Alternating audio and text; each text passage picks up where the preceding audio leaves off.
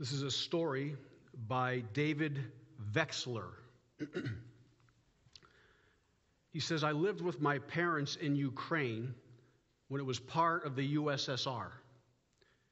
We were not as poor as most people, but my grandparents remembered the Holodomor, which was a man-made famine where the Soviets confiscated food from people's homes and farms, leaving millions of ethnic Ukrainians to starve.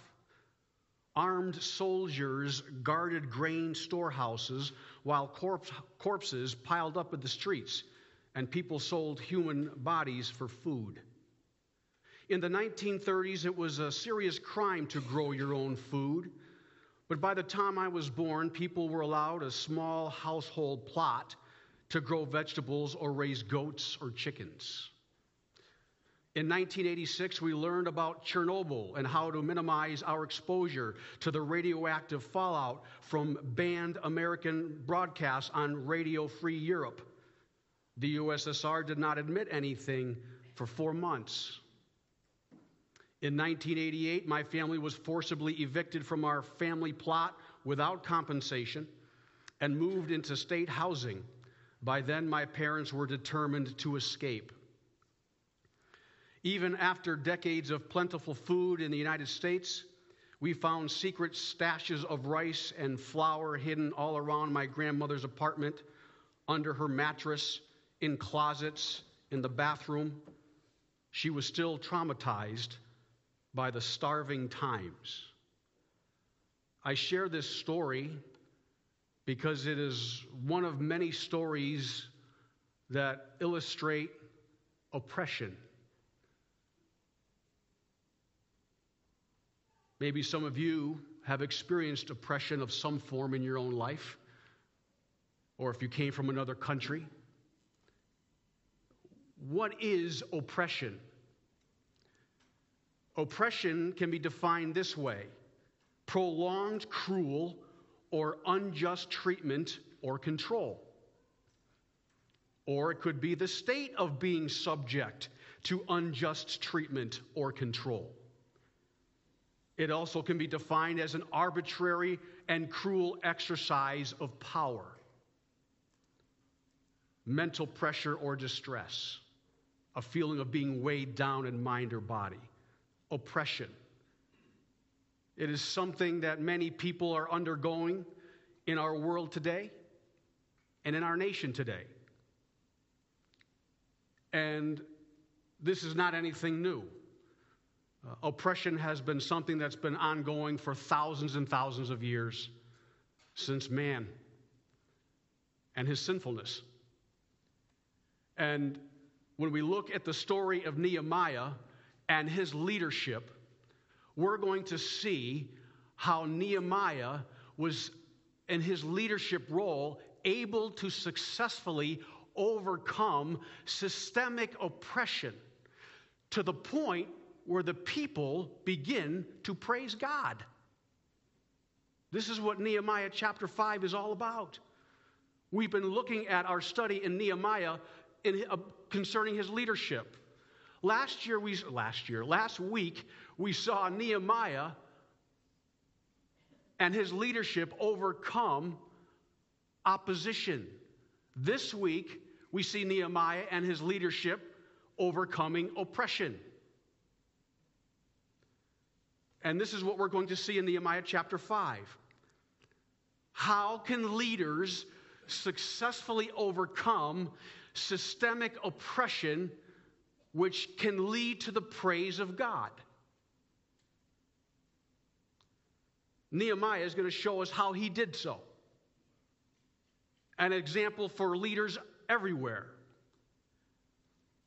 Number one, leaders that are successful in overcoming systemic oppression will first be incensed at the injustices committed against the people. Verses 1 to 6. And there was a great outcry of the people and their wives against their Jewish brethren. For there were those who said, we, our sons and our daughters, are many. Therefore, let us get grain that we may eat and live. Here is an example of a family who apparently don't own any land. The people at this time in Jerusalem and beyond are going through difficulty because of the building project, because of the wall. If you remember at the end of chapter 4, Nehemiah told the people who were working on the wall, he wanted them to stay there as a guard by night and as a working party by day. He wanted the people there 24/7. Evidently, these people, many of the people who were working on the wall, did not live in Jerusalem, but they lived on the outskirts in rural lands, and they would travel to and from their home to work on the wall. Nehemiah says, no, we're better off staying here at night. The problem with that is that the people who are living in the outskirts, they can't cultivate their land. They can't cultivate their soil. They can't harvest a crop. And that's where they make their income, because they're working on the wall. So now they're in financial hardship. Okay? Verse 3, then there were some who said, we have mortgaged or gave pledges to our lands and vineyards and houses that we might buy grain because of the famine. There were also those who said, we have borrowed money for the king's tax on our lands and vineyards. So there we have the kind of problems that they were experiencing. There were people who had no lands, and they were falling on hard times economically. Okay? And they needed food. And so what they would do is they would pledge their property so that they would get the income that they would need to get the food that they needed. Okay? So now their land is now in control of Jewish people who had power, had the means to give them money. And then they would charge an exorbitant amount of money, usury, interest. We'll give you money, we'll hold your land as collateral, we'll give you so much money, but then you're going to have to pay it back and interest. They would hold the land to make sure they would repay the loan. And then some people were asking a loan so that they could pay the taxes. The Persian rulers and the Jewish rulers were charging people for taxes. And so the people were being oppressed because of what was going on in the building project. They were going through very difficult times right now. And the Jewish people made an outcry of what was going on. And what was Nehemiah's response? In verse 6, and I became very angry when I heard their outcry and these words. The reason why Nehemiah is going to be successful in overcoming systemic oppression in his midst is because when he heard the people's protests, he became incensed. He was angry. There was a sense of righteous indignation. And whenever you're going to deal with oppression, there must be in the minds and hearts of particularly leaders, a sense of anger and indignation at the abuse of power that is being levied upon the people. That's where it starts. Nehemiah's response is similar to the response of our Lord when he hears the people back in Egypt when they were under heavy bondage and they had a tremendous amount of burdens laid upon them, and they cried out to God.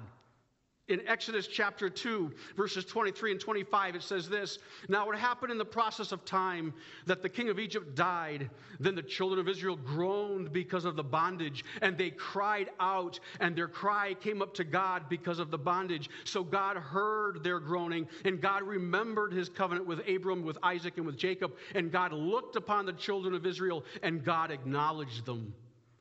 If leaders are going to deal with oppression, they must hear the protests of the people like our Lord did and be righteously incensed at what they see and what they hear.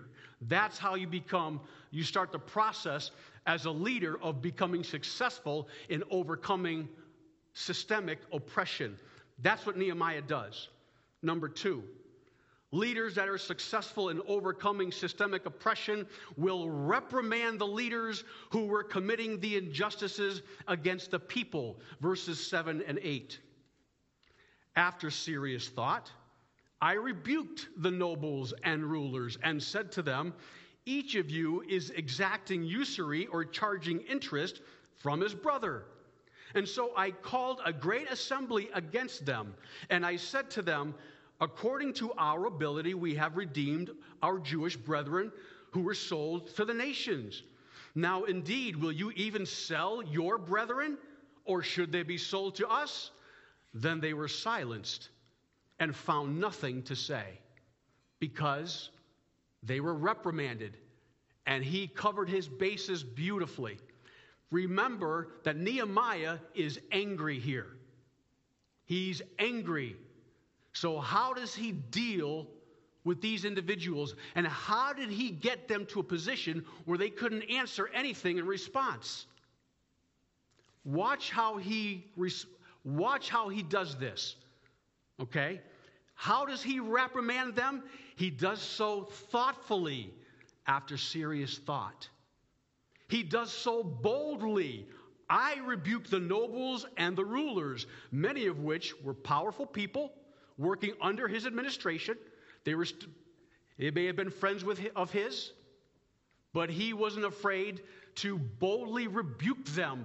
What calls to mind is John the Baptist, who boldly rebuked Herod for sleeping with his brother's wife. He didn't care. He was bold in his reprimand. He did so thoughtfully, he did so boldly, he did so directly. Each of you is exacting usury from his brothers. He did so publicly. I called a great assembly against them. And he did so morally. And I said to them, according to our ability, we have redeemed our Jewish brethren who were sold to the nations. Now, indeed, will you even sell your brethren, or should they be sold to us? This is a moral argument, he's saying. He's saying, back then, when the Jewish people were sold into slavery because of their economic status or because they were in war, some Jewish people had means, and they had a responsibility of redeeming their brethren who were in Gentile nations. The term redemption is a slave market term. It's a price that you would pay to set free a slave. We are redeemed by Jesus Christ because Jesus Christ paid the price to set us free from sin.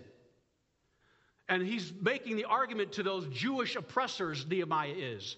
He's saying, you are setting them free by paying a price so that they're no longer in debt slavery to Gentiles. But now you're going to go and sell them? Does that make any sense? What you're doing with one hand in setting them free, you're undoing with the other hand by putting them back in debt because of your policies, because of your practices. And so Nehemiah was successful in reprimanding the people because he did so thoughtfully, boldly, directly, publicly, and morally. And anyone who is in a position of leadership must do what Nehemiah does when they see an injustice. You don't just let your anger run rampant. It is interesting that Nehemiah's anger was thoughtful, controlled, and constructive. It was not impulsive, uncontrolled, or destructive. Many people today are angry at the injustices that are going on in our society, but they're not responding like Nehemiah. They're destructive. They're letting anger control them. Nehemiah doesn't do that, and as a leader, we have to control our emotions. Do you remember Moses when he first was called to lead the people out of Egypt?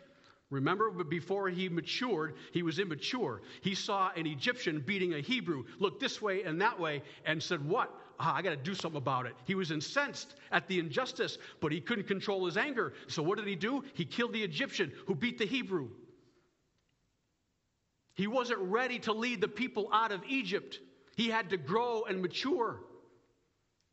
That was evident because when he saw two Hebrews fighting the next day, he says, why are you guys fighting with each other? And what did the Hebrew say? Are you going to do to me what you did to the Egyptian? You totally lost your testimony and your ability to lead. Nehemiah doesn't do that. He was very shrewd and thought about it. Bold. This was a public sin, so he's going to rebuke the leaders publicly. There's risks in that. Leaders aren't going to take kindly when you publicly reprimand them, a formal charge of wrongdoing.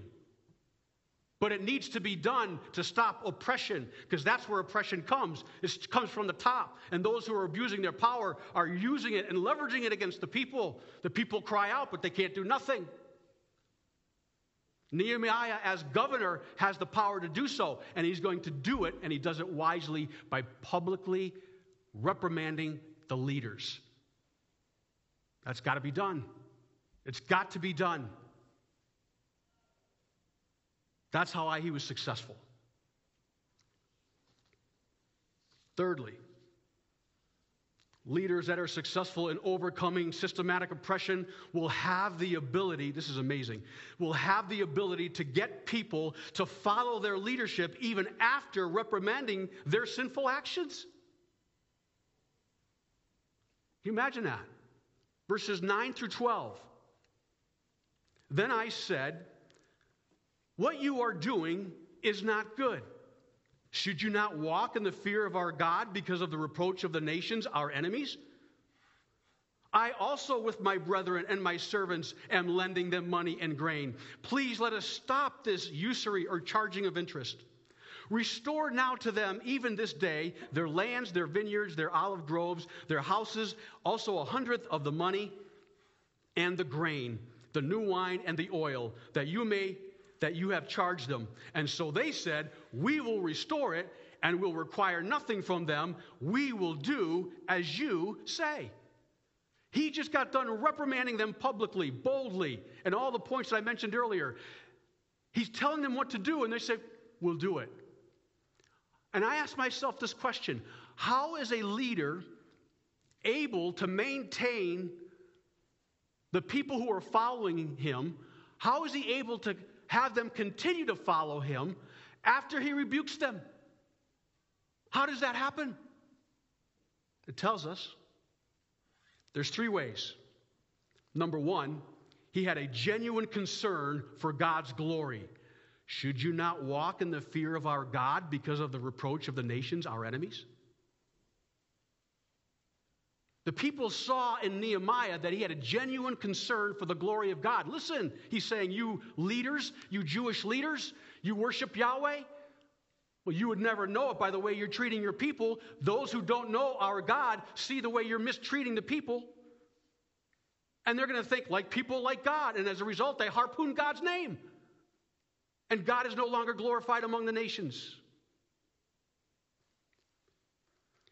The reason why he was successful in maintaining leadership over the people that he rebuked is because he had a genuine concern for God's glory. Number 2, he was willing to admit his own faults. He said, I also with my brethren and my servants am lending them money and grain. Please let us stop this usury. Yeah, I'm guilty. He wasn't as guilty as all of them. He didn't have land by which the people were being sold into slavery, but he was guilty of charging interest, and he confessed it. The reason why he was effective in his leadership, even after he rebuked people, was because he was authentic.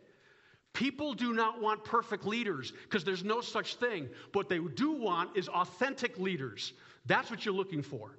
And when a leader says he's wrong and admits that he's wrong, it shows authenticity. Someone you can trust. They saw that in him. And because of that, they felt that this guy was still worth following, even though they were reprimanding the people, the leaders. And thirdly, he had a genuine concern for others. Restore now to them, even this day, their lands, their vineyards, their olive groves, their houses, also 100th of the money and the grain, the new wine and the oil that you have charged them. He had a tremendous concern for the people, and the leaders saw that. So whenever you have a genuine concern for the glory of God, you are willing to admit your own faults, and you show a genuine concern for other people. When you reprimand people for their sinful conduct, they're still you increase the likelihood that they will continue to follow your leadership. That's what he did. They could have just said, no, we're going to do it our own thing. But because they saw him with these 3 points in his life, it was a reality. They continued to follow him after he rebuked them. That's how it happened.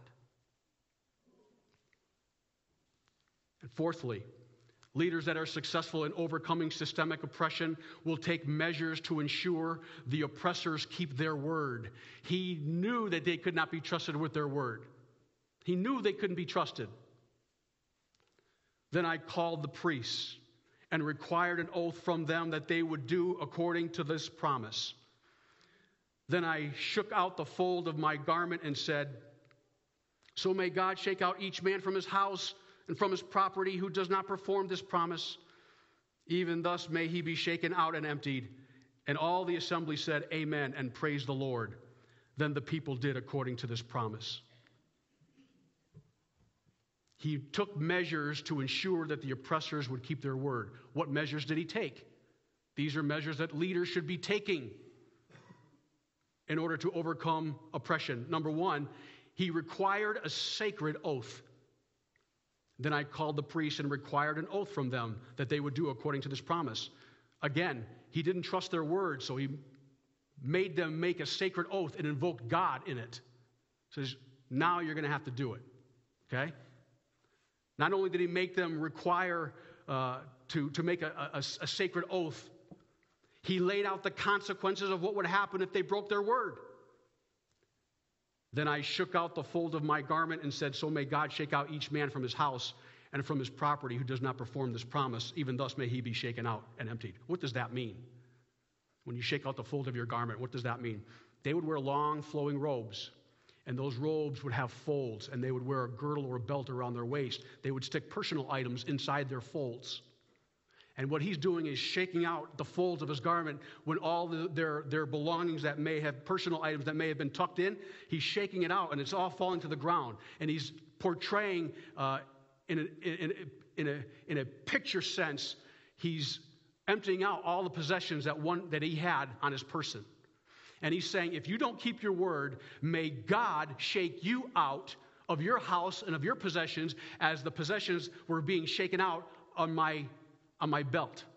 He's giving them an actual picture for them to see. And he's saying, listen, if you don't do what you're going to say, God is going to see your oath. And he's going to make sure that you suffer the consequences of violating your commitment and your promise. Leaders that are successful in overcoming systemic oppression will hold the leaders accountable, make them give their word in a formal declaration, and will reassure and make clear the consequences of their actions if they don't follow through on their commitments. That's what successful leaders will do. And that's what Nehemiah is doing. And thirdly, he took these actions publicly. All the assembly said, amen. This was public. Once again, this is a public sin. The leaders were involved, and so he's got to do it publicly so that the people can see that he's taking action against the oppressors. This is not done behind closed doors. This is done for everyone to see. It's got to be done publicly so that the people are aware that they made a promise and that they're going to be held accountable and what those conditions are. The result of Nehemiah's actions in these 4 steps, watch what happens. The result of Nehemiah's actions ended the oppression, and it resulted in the people praising God. The people praised the Lord, and they did according to this promise. When Nehemiah did those 4 steps, it ended the oppression, and the people praised God. And the cries that are being lifted up today because of the oppression that they are experiencing. What do the leaders need to be doing to get those cries that are going up to heaven changed to where they're now praising God? Where are our leaders going wrong? If we take the steps that Nehemiah gives us, we go a long way in ending the oppression that is in our midst. But the leaders got to do this. And this is what successful leadership will do in overcoming systemic oppression. Now we turn to Nehemiah's leadership, because now Nehemiah is going to give a description of his own leadership and contrast that with the oppressors that were in positions of leadership before he got there. So what we see now is godly leadership in action. Number one, godly leadership will not lay heavy burdens on the people. Verse 14. Moreover, from that time, I was appointed to be their governor in the land of Judah from the 20th year until the 32nd year of King Artaxerxes, 12 years. Neither I nor my brothers ate the governor's provisions. What does that mean? As a governor of Jerusalem for the Persian court, he would have had an allowance where he could have levied taxes on the people who would then financially support him in his provisions. But he refused to do that. He didn't want to lay a heavy burden on the people because they were already burdened. So he was willing to forego what he had every right to have to lighten the burden on the people. Godly leadership is always seen with a desire to lighten the burden of the people, even foregoing the rights that you could have or maybe should have as a leader. Nehemiah won't do it. Godly leadership. Number two, godly leadership will have a healthy fear of God. Verse 15. But the former governors who were before me laid burdens on the people and took from them bread and wine besides 40 shekels of silver. Yes, even their servants bore rule over the people, but I did not do so. Why? Because of the fear of God. Godly leadership understands that the people that they are leading and serving aren't their people. They're God's people, and God will call leaders to account, which should cause leaders to tremble. And I wonder today, are our leaders leading with a healthy fear of God? Do leaders need to be listening to this message today? Godly leadership will have a healthy fear of God. It puts in perspective who you are, what your function is, and who you're leading and who you're serving. They're not our people, they're God's people. And yes, in the sense that we are creatures made in the image of God, we are all God's people. Not all are redeemed people, but all in the sense that we are creatures made in His image are God's people. Those who are redeemed in Jesus Christ are adopted into His family. That's a personal relationship with Jesus. We're talking differently. I want to make that perfectly clear. Thirdly, godly leadership will understand that the leadership role is an opportunity to serve others, not an opportunity to enrich oneself at the expense of others. Verse 16. Indeed, I also continued the work on this wall, and we did not buy any land. All my servants were gathered there for the work.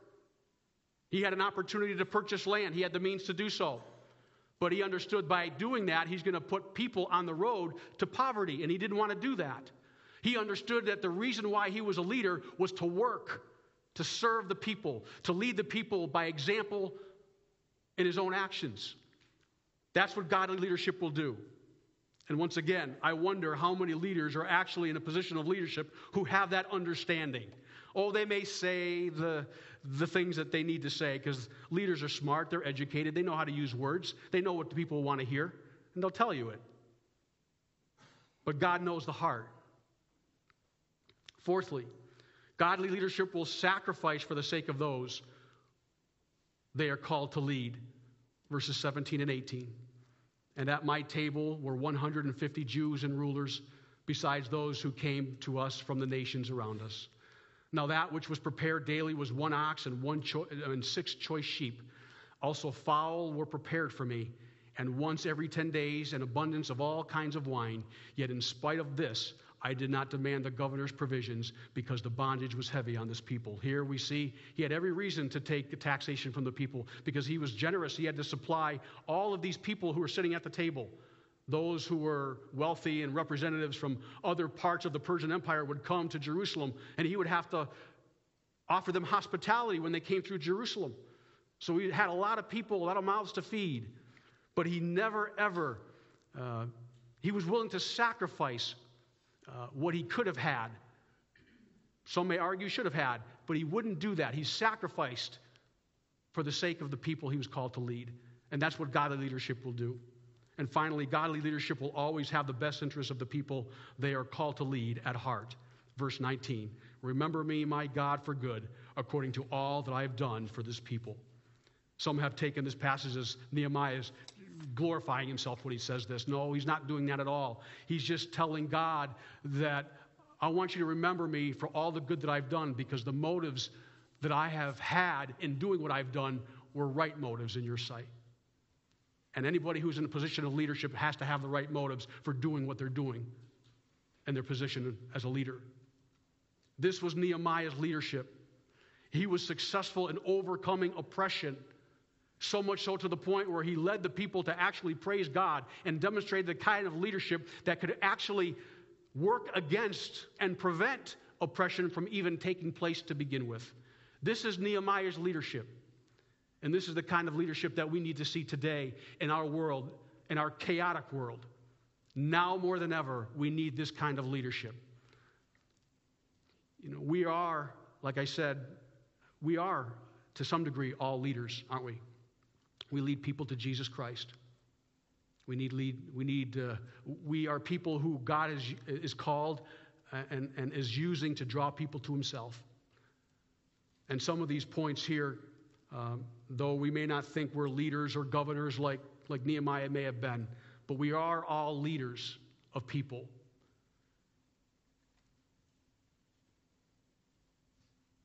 And we would be wise to keep these points in mind as we go about doing the work of God in a world where there is so much oppression and injustice is being done.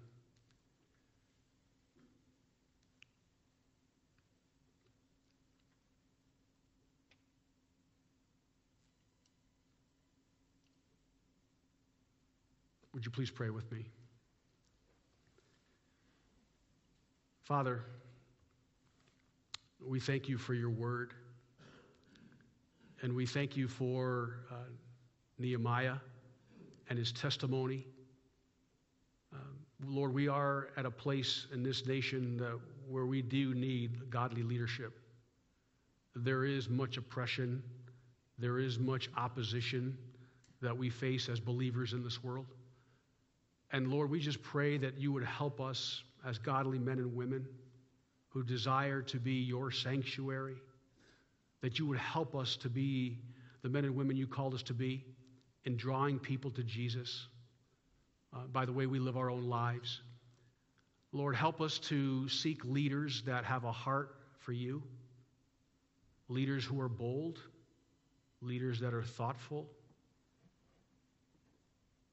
leaders that are courageous, leaders that are direct, leaders that are not afraid to call out sin and those in power when sin is evident.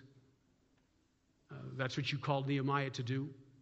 And we must do the same in our own lives for the sake of those whom we have called to serve. Lord, leadership is not easy. And there's a price to pay, and there's a lot at risk. But Nehemiah gives us an example of how leadership should be lived out in a broken, fallen world. And we thank you for this chapter, for this book. And we pray that you would continue to reveal to us your truth with regards to leadership going forward as we continue our study in the book of Nehemiah. Lord, we give you thanks and praise this day and this morning for all that you have revealed to us. We give you the praise in Jesus' name. Amen.